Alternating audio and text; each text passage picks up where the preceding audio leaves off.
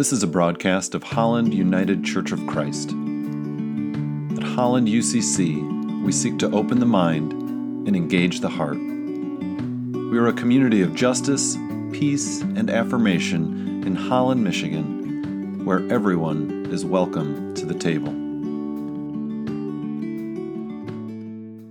This morning's words of integration and guidance are by Bruce Epperly. Resurrection doesn't come easy for many of us. Frankly, many of us find it difficult to celebrate life these days. Holy Saturday, the time of uncertainty and waiting, the experience of provisionality and suspense, seems a far more realistic assessment of the human and cosmic condition. Even devout Christians reflecting on Easter struggle for a realistic and life-transforming message to affirm. Jesus' resurrection changed everything, yet the world remained the same. Resurrection does not deny the tragedies and injustices of life, but places them in a larger and more hopeful context. In the spirit of the prophet Jeremiah, resurrection gives us a future and a hope. We live in a wondrous universe, filled with wonders beyond our wildest imaginations. Resurrection is not, it seems to me, a violation of the cause and effect laws of nature, but a revelation of the deeper energetic realities of life. I think Jesus' resurrection comes from this deep down place in which divine and human energy intersect to create a synergetic burst of transformative energy. Resurrection is not restricted to Christians, but embodies God's living, transforming, and energizing movements in all of life. Resurrection is God's pathway of rebirth and renewal, most dramatically reflected in Jesus' life, but residing in all things. Today, we are called to be resurrection partners, to roll away the stones which imprison marginalized people and to open pathways to the future for all creation. Our scripture reading this morning is from the 31st chapter of Jeremiah, verses 1 through 6. At that time, says the Lord, I will be the God of all the families of Israel, and they shall be my people. Thus says the Lord, the people who survived the sword found grace in the wilderness. When Israel sought for rest, the Lord appeared to him from far away. I have loved you with an everlasting love. Therefore, I have continued my faithfulness to you. Again I will build you, and you shall be built, O Israel. Again you shall take your tambourines and go forth in the dance of the merrymakers. Again you shall plant vineyards on the mountains of Samaria. The planters shall plant, and they shall enjoy the fruit. For there shall be a day when sentinels will call in the hill country of Ephraim, Come, let us go up to Zion, to the Lord our God. Hear what the Spirit is saying to the church. Thanks be to God.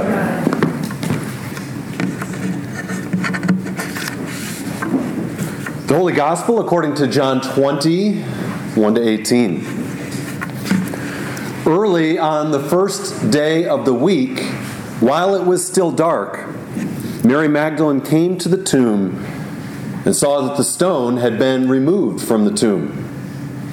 So she ran and went to Simon Peter and the other disciple, the one whom Jesus loved, and said to them, They have taken the Lord out of the tomb, and we do not know where they have laid him.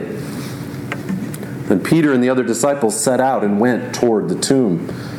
The two were running together, but the other disciple outran Peter and reached the tomb first.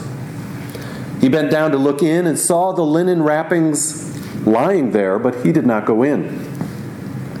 Then Simon Peter came, following him, and went into the tomb. He saw the linen wrappings lying there, and the cloth that had been on Jesus' head, not lying with the linen wrappings, but rolled up in a place by itself. Then the other disciple, who reached the tomb first, also went in, and he saw and believed. For as yet they did not understand the scripture that he must rise from the dead. Then the disciples returned to their own homes. But Mary stood outside the tomb. As she wept, she bent over to look into the tomb, and she saw two angels in white, sitting where the body of Jesus had been lying, one at the head and the other at the feet. They said to her, "Woman, why are you weeping?" She said to them, "They have taken away my Lord, and I do not know where they have laid him." When she had said this, she turned around and saw Jesus standing there, but she did not know that it was Jesus. Jesus said to her, "Woman, why are you weeping? Whom are you looking for?" Supposing him to be the gardener, she said to him, "Sir, if you have carried him away, tell me where you have laid him, and I will come and take him." Jesus said to her, "Mary." She turned and said to him in Hebrew, "Rabboni," which means teacher. Jesus said to her, "Do not hold on to me. Am I not yet ascended to the Father? But go to my brothers and sisters and say to them, I am ascending to my Father and your Father, to my God and your God." Mary Magdalene went and announced to the disciples, "I have seen the Lord." And she told them that he had said these things to her. For the word of God in Scripture, for the word of God among us, for the word of God within us.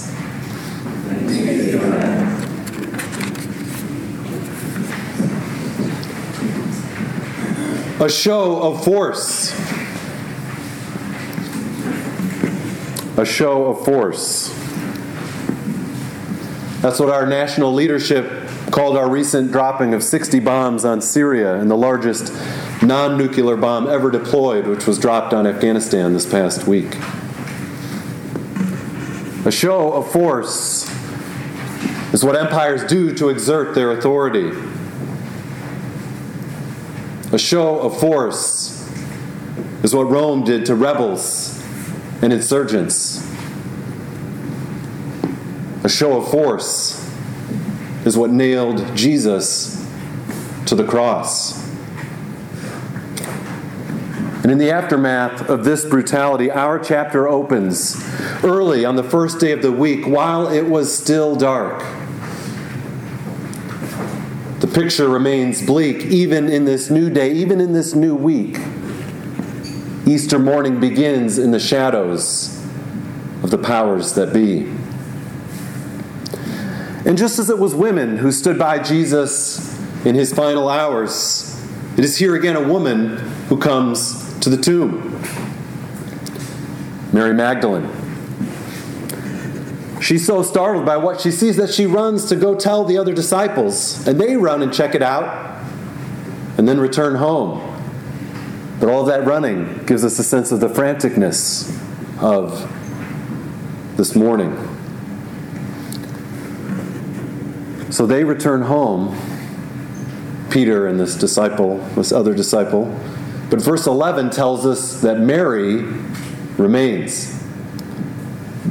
She remains at the tomb, weeping, shaken, for the love that had been among them a while had been taken from them in a brutal show of force. This love which had nearly blinded them now causes her eyes to burst with tears.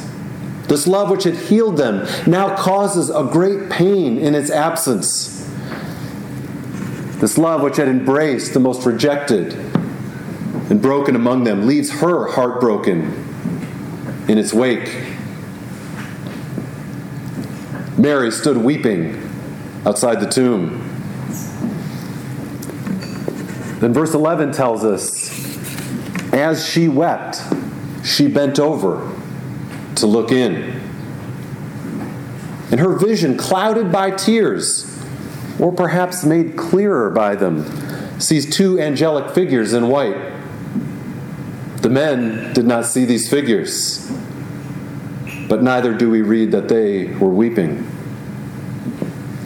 Perhaps such visitations are reserved for those deepest in sorrow. The tears themselves, perhaps the lenses needed to refract and catch a glimpse of heaven. These angelic visitors say to her, "Woman, why are you weeping? They have taken away my Lord, and I do not know where they have laid him." It's an echo of her earlier statement. Though before she said, "They have taken the Lord, and we do not know where they have taken him." Now she says, "They've taken my Lord, and I do not know." Her search is becoming personal. And yet halfway through our text here in John, Mary remains in the dark. And we're given no further word or response from these angels. And then verse 14 says, after she had said this, she turned around. She turned around. And the phrase "turned around" used here shows up elsewhere in John's gospel to mean those who turn away from Jesus. Those who turn away from faith. Those who can no longer follow. It's just too difficult. It's just too impossible. So Mary has hit rock bottom. She's ready to call off the search. She's ready to accept defeat. And yet it's in this moment of utter defeat, of giving up, of quitting. It's this moment that leads to discovery. And so as she turns away in defeat, she sees a man standing there, but it still doesn't register. The light has not yet dawned. This man repeats the question of the angels, "Woman, why are you weeping? Whom are you looking for?" And as Mary weeps, we also might weep. Her Lord had been killed and now was missing. As my friend Jorge put it, his bones were broken, his flesh torn, blood shed. He literally suffocated as water from his body filled his lungs, all because he opposed those in power who kept establishing laws, policies, and beliefs that marginalized those with darker skin, those who had different abilities, women, sexual minorities, those without citizenship, those of a different ethnicity. And he lived his life to oppose that system. This gruesome murder, Jorge writes, approved by the state of Jesus' time, was carried out because he who questioned power and fought for justice had to be silenced.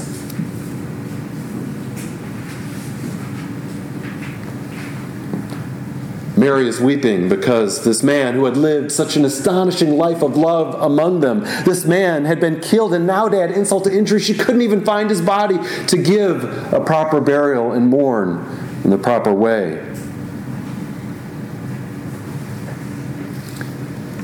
In Mary's weeping, we hear the weeping of every mother who has buried a child because of disease and perhaps also a lack of proper care, because of violence and war.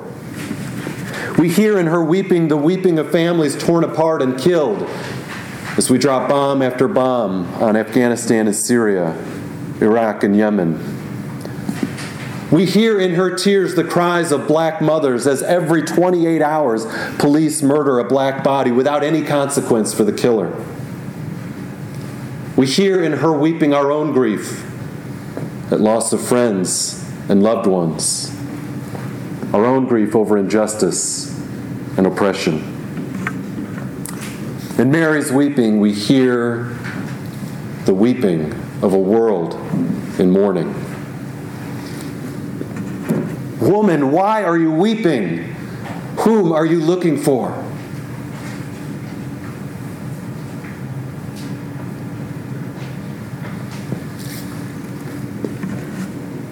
Then very deliberately, the text tells us that she supposes him to be the gardener. And if she supposes him to be the gardener, the Gospel of John is telling us that all this is taking place in a garden. the only gospel which gives us this contextual reference.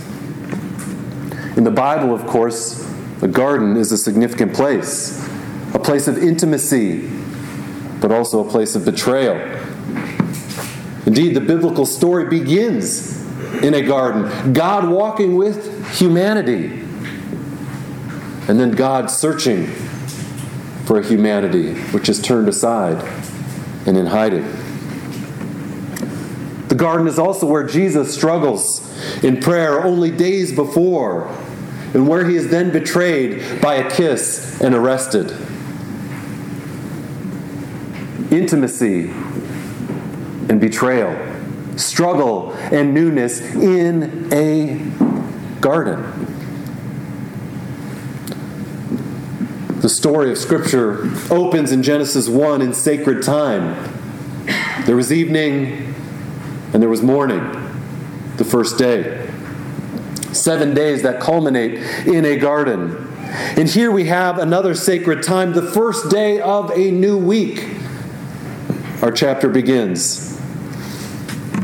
And after 7 days, we consider the next day to be day one of a new week, but we could also consider it to be an 8th day. A new era. A new garden. John is telling us that something new is afoot. A new day is dawning, and this new day also begins in a garden, though this time it doesn't begin with a man, but with a woman. It begins not with the proclamation, "Let there be light," but it begins in darkness and in tears.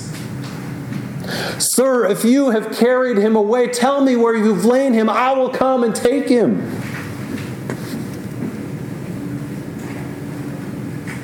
We can hear her desperation, her exasperation. And with a simple word, Jesus opens her eyes and her heart. Mary. Mary.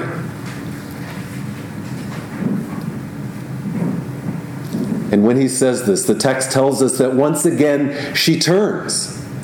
But remember, she's already turned and having this conversation, so presumably she's already facing Jesus. And yet it says she turns.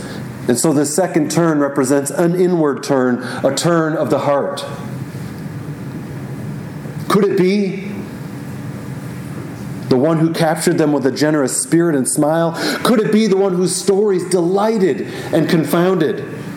The one who shared his bread with the poorest among them? The one who taught of a new economy based on trust of God and neighbor? The one who refuted the religious establishment and defied political leadership? Could it really be this one who was last seen forgiving those who were brutalizing, torturing him, and putting him to death as he said, "Father, forgive them, for they know not what they do"? Could it be? Yes, it is. At last, Mary realizes that the light is shining on this new day, that hate cannot have the last word, that love has risen. And she says to him, "Rabboni," or teacher. An acknowledgement that at last she understands, that she is open to being taught anew. And Jesus replies, "Do not hold on to me. Am I as yet not ascended?" Which we could take to mean, have I not in some way already ascended?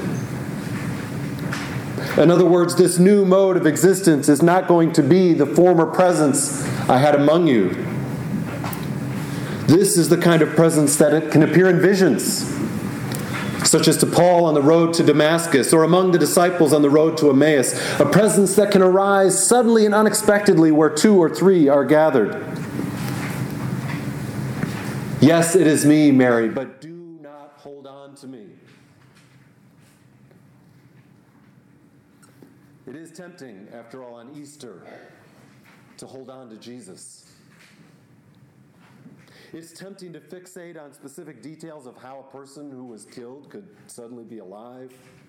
It's tempting to get into the weeds of the laws of nature and arguments about how this proves one thing or another. Yet these modern questions, it seems to me, are not really the point of John's gospel nor of the earliest Christian faith. German theologian and peace activist Dorothy Sewella says, "If my hands are occupied in holding on to something, I can neither give nor receive."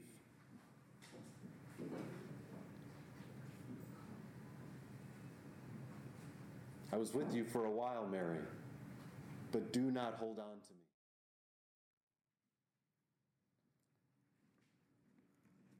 The resurrection is about the vindication of Jesus, God's yes to his life and work. And the new presence of Jesus can now be found where? Among all who continue his work of love and liberation. Go to my brothers and sisters and say to them, I am ascending to my Father and your Father, to my God and to your God. If we want to find Jesus, let us look among those gathered in his name and carrying on his teachings. And Mary Magdalene went and announced these things to the disciples. And she, a woman, becomes the first apostle, the first preacher of the resurrected Christ. I have seen the Lord. A woman out of darkness amidst tears turns to joy as she experiences the light. And yet this is not a triumphalistic joy. It is a joy amidst continued tears and struggle. And my friend Jorge again captures it eloquently. He says, if on Easter morning we simply run in search of eggs, we will be too distracted to stop for a moment and realize how revolutionary the resurrection was. Its impact was not that an individual defied death, left a tomb empty, and appeared to disciples. Its impact is that the state tried to torture and murder an individual who had continuously denounced their injustice, who stood alongside those the state tried to oppress, and even the greatest form of punishment could not keep down this prophetic call to justice. Instead of Resurrection Sunday, Easter should be called Revolution Sunday, because in coming back to life, Jesus posed the greatest threat to power and authority that has ever occurred in history, all for the sake of the poor, the marginalized, and the oppressed.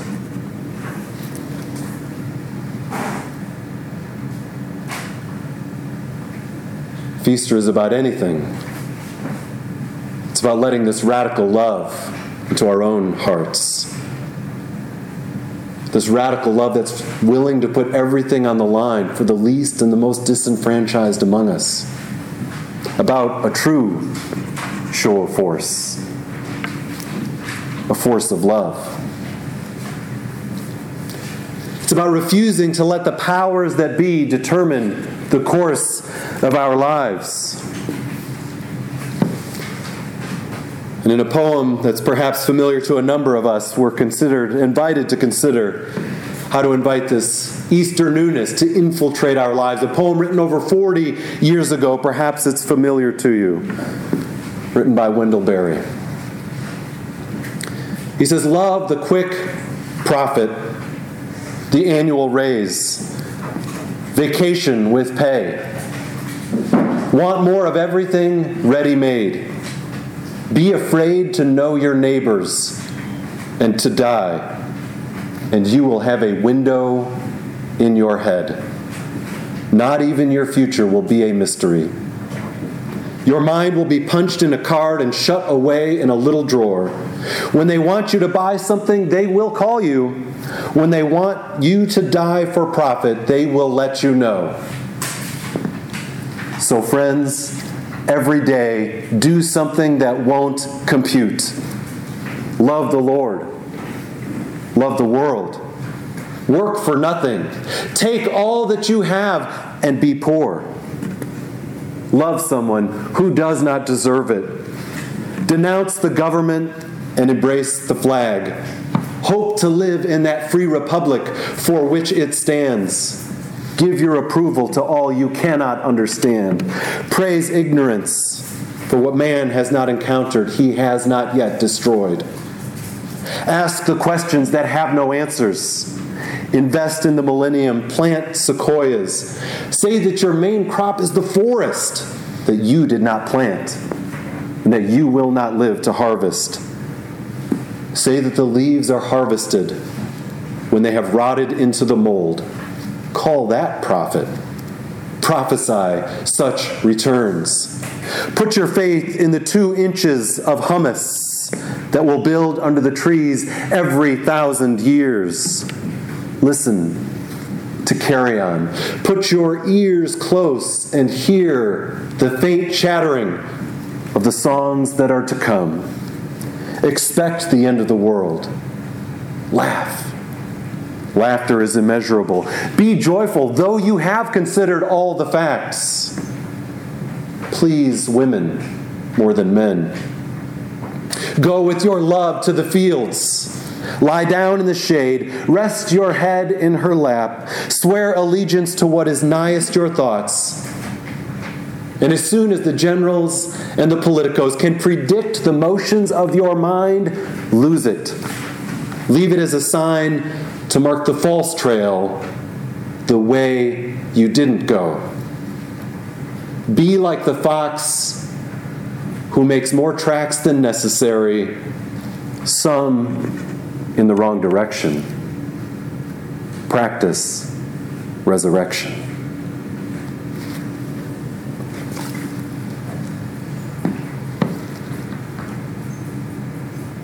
So friends, on Easter Sunday, even as we continue to hear weeping and perhaps shed our own tears, let us practice resurrection and rejoice, for love always rises. Amen and namaste.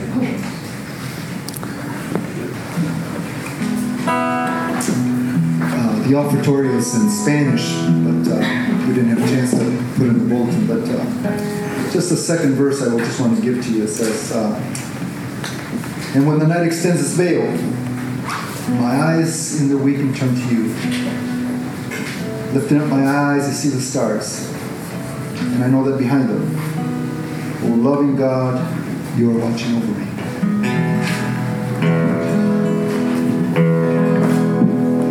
¿Con qué pagaremos amor tan inmenso que diste tu vida por el pecado y en cambio recibes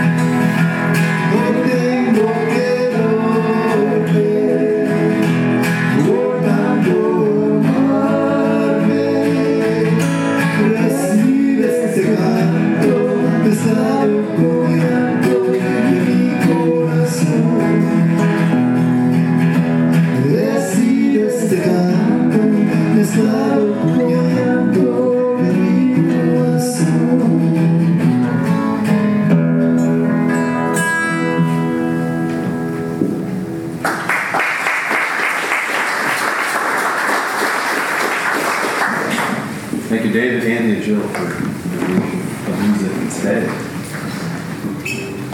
And now, friends, as we go into this Easter day, may you know the one whose extravagant love for all was so powerful that death could not hold it back. May you know that love this day and every day. And as you go, may the Lord bless you and keep you. May he cause his face to shine upon you and be gracious to you. May he turn his face toward you and give you his peace.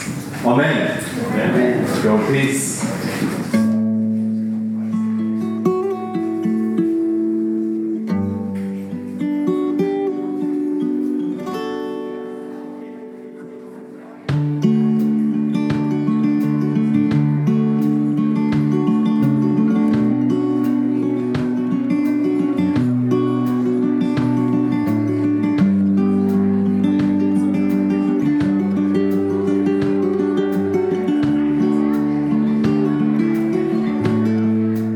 You are invited to join us for worship on Sunday mornings at 10 a.m. at the Holland Area Arts Council in downtown Holland.